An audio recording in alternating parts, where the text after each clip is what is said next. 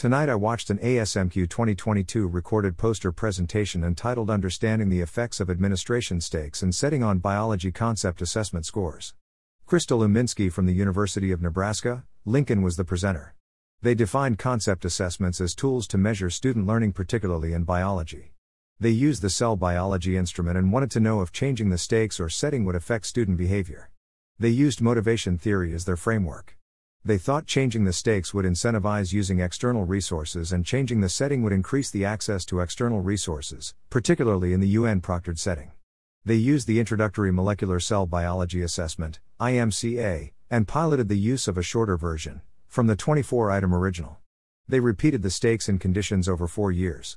Uminsky thinks that bonus points as an incentive and access to resource out of class resulted in higher grades.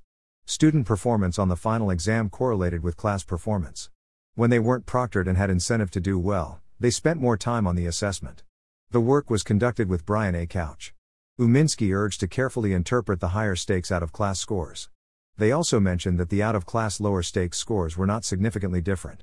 Despite rewatching the 6-minute video 3 times, I am still intrigued by how they changed the stakes through incentivizing with points.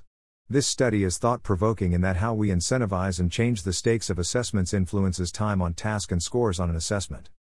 How do assessment stakes and administration influence scores? Photo by Jeswin Thomas on Pexels.com.